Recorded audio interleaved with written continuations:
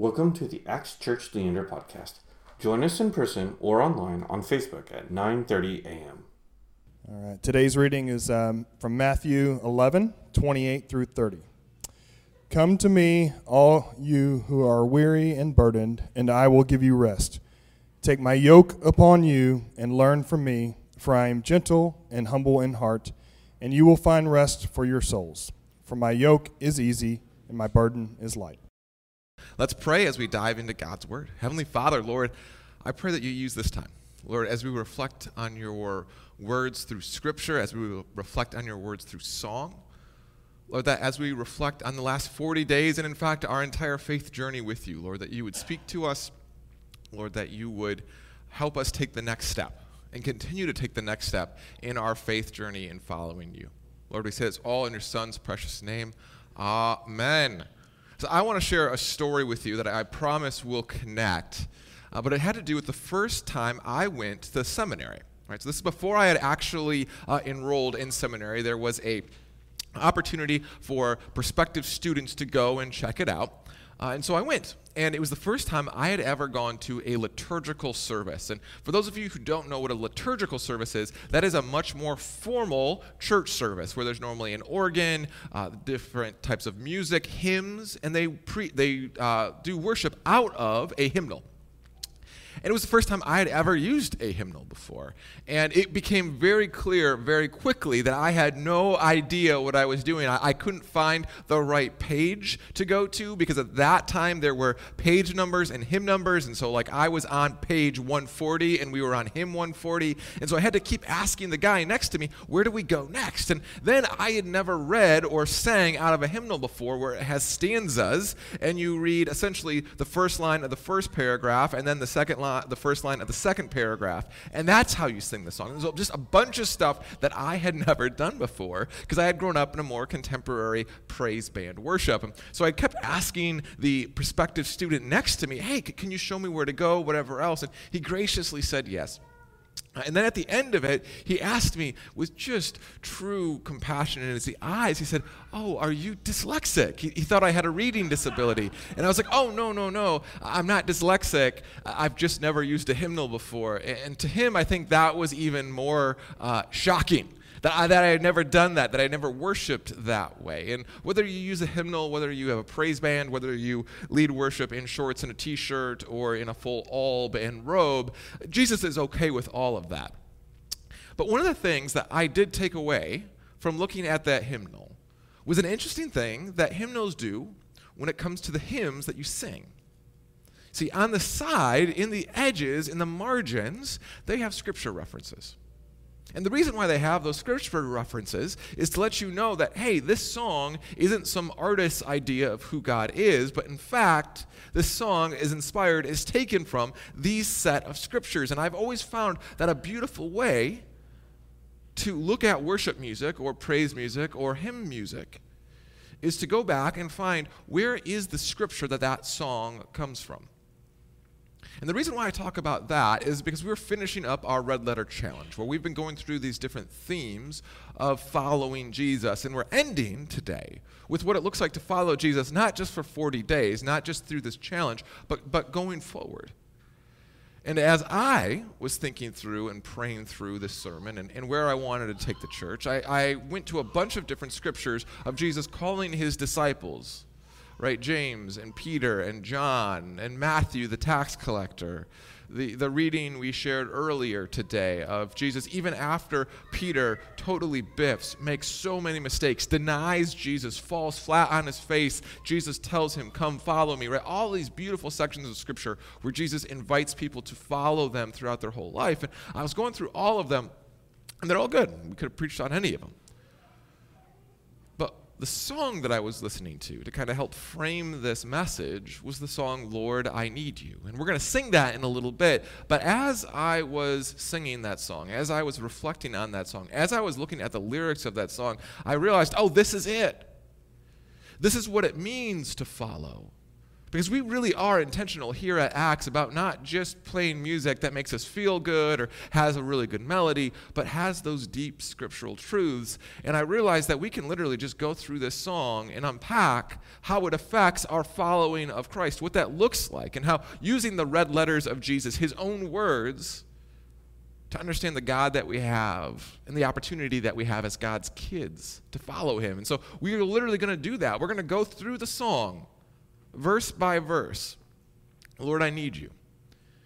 And I hope it is impactful to you as it is to me of understanding how we follow God together, why we follow God, what that posture looks like, what a life of following looks like. So let's start it off. All right, first verse, first line. Lord, I come. I confess. 1 John tells us this. If we claim to be without sin, we deceive ourselves, and the truth is not in us. But if we confess our sins, he is faithful and just and will forgive us our sins and purify us from all unrighteousness. I love how this starts, because the idea of confession means that we get to openly declare all that we are. And sometimes we get in our minds, well, confession is just about the bad stuff, just about the sin, just about the muck, and that is part of it. But true confession is bringing everything to God, that we don't have to hide, that we don't have to play pretend, that the things that we're scared of, or the things that are causing anxiety in our lives, or our hopes and our dreams, we get to confess everything to him. We get to be an open book to the God of the universe who says, I'm your Father, and I want you to bring it all to me. Including the sin, including the brokenness, including the stuff that you hide from social media or you don't want your family to find out about, or the fears that keep you up at night. He says, guys, I want all of you. And so as we talk about following Christ throughout our entire lives, the idea that we get to come in confession to him, in this open declaration of this is who I am, all the warts and all, and the fact that he says that he will forgive us the sin, that he will cleanse us from all unrighteousness, right? And righteousness is literally just right relationship with God. So he says, you are righteous. We're going to see this later in the song. We have a right relationship with God, and we are emboldened. We get to come before the God of the universe and open up everything.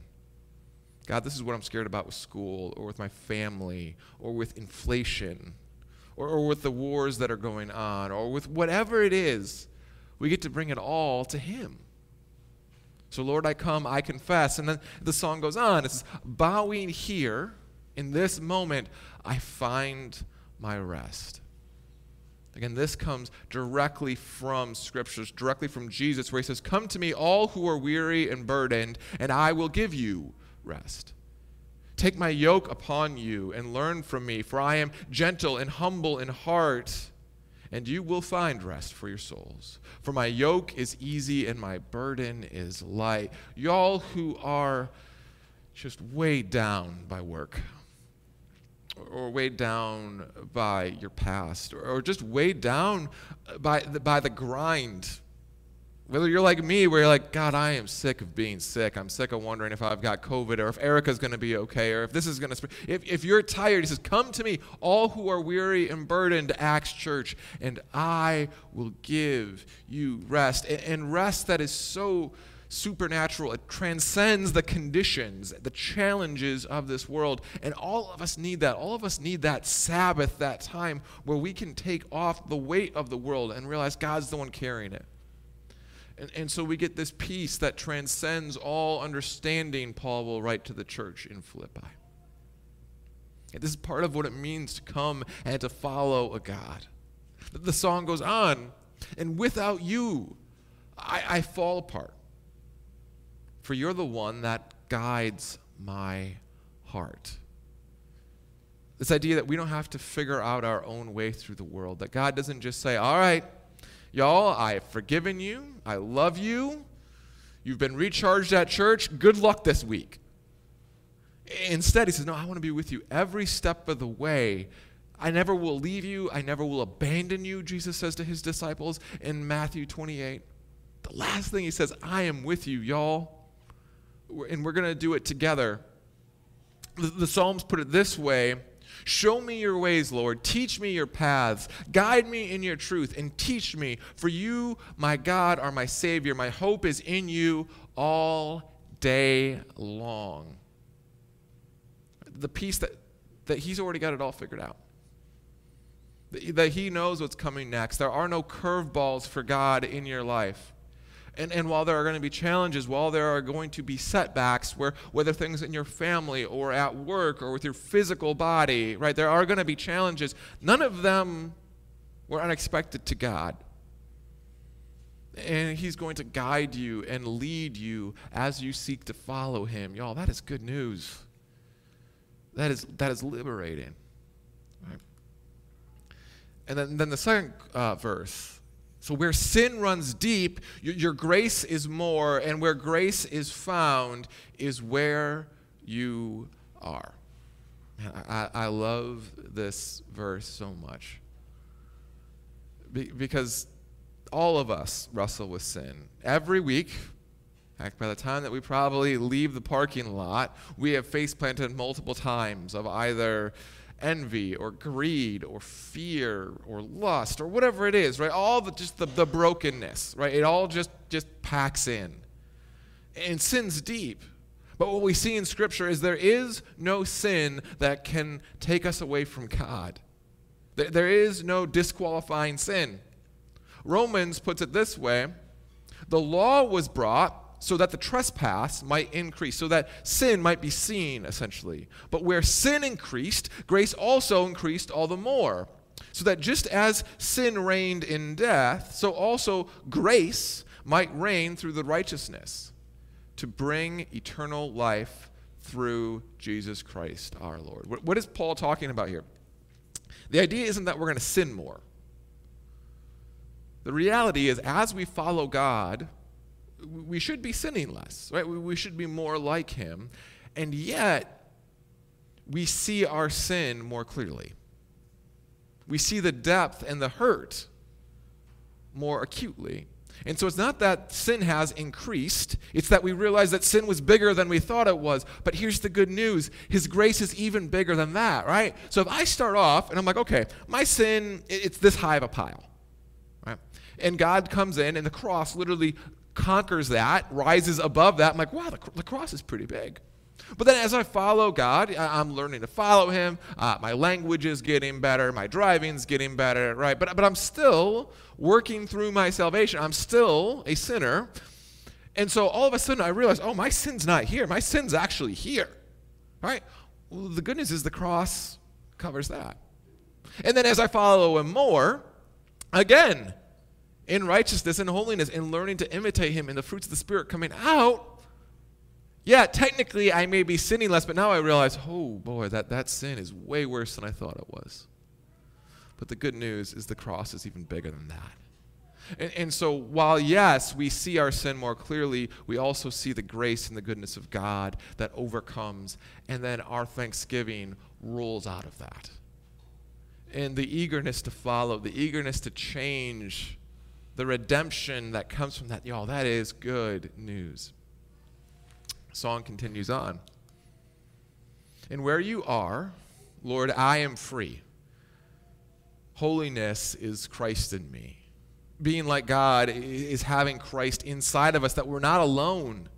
Scripture says this in Galatians, it is for freedom that Christ has set you free. So stand firm then.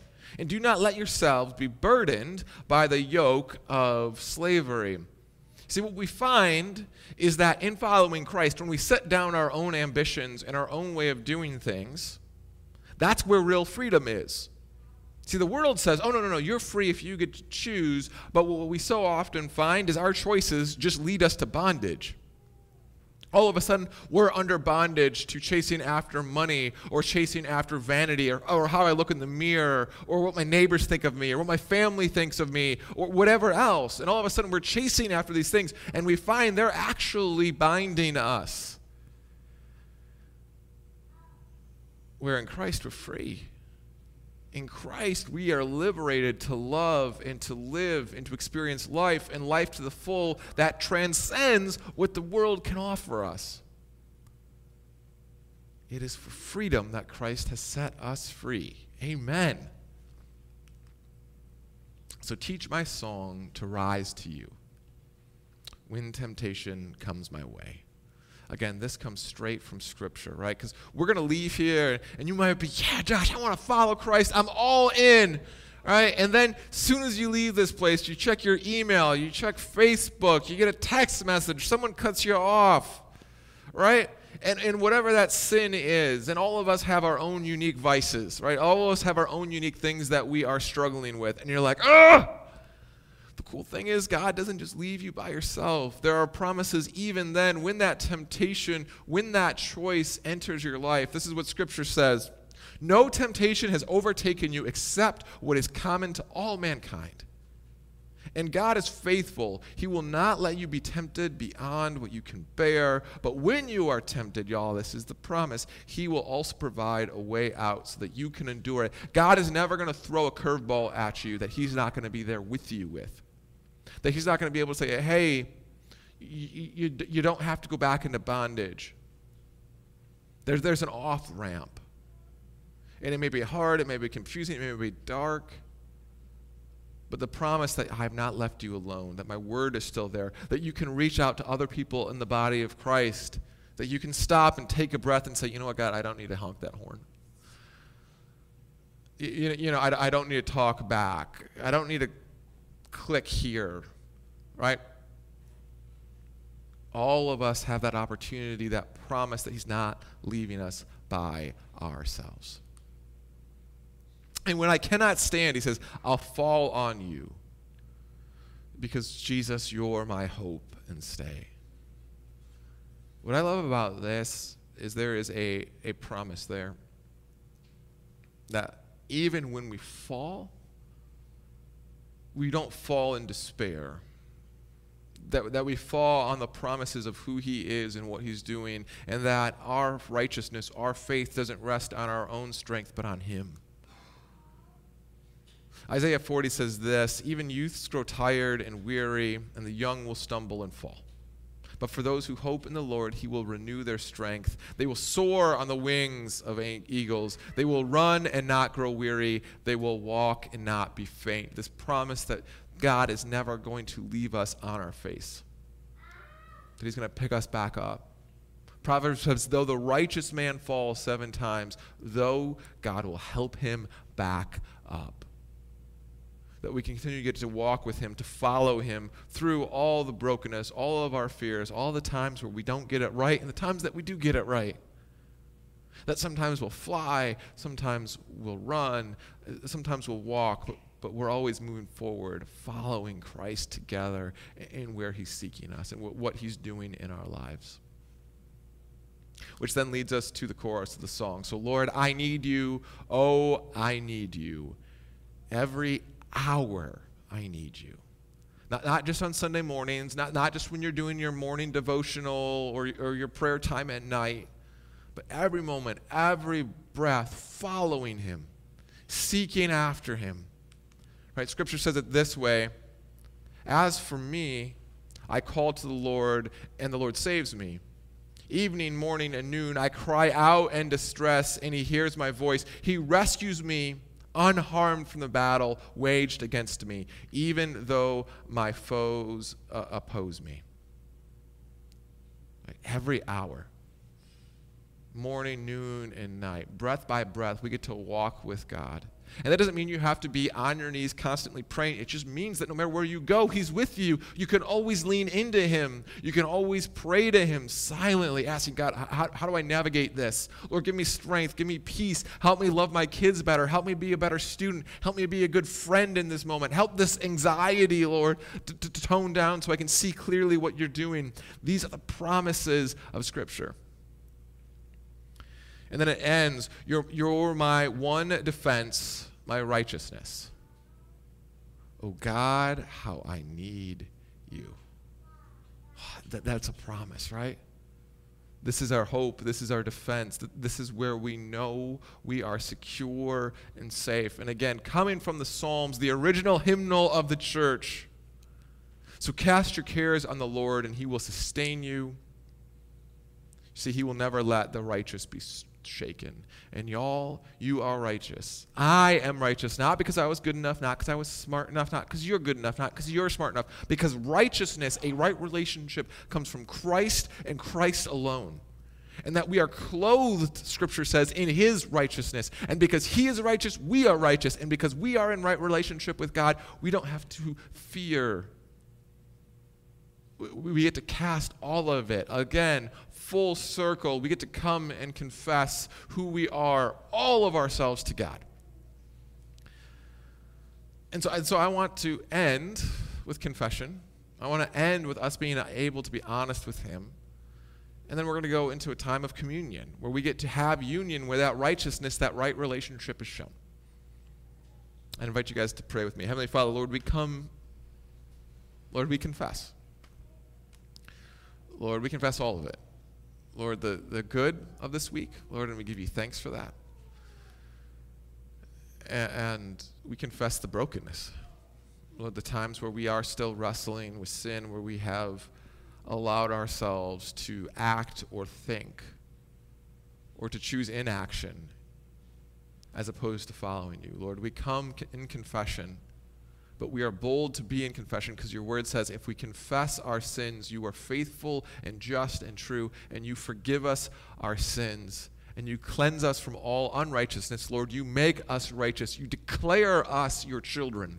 We are forgiven, and we are emboldened to follow you. And Lord, I pray that, Lord, that you help this church, every man, woman, and child, myself at the front of the line, Lord, follow you more faithfully.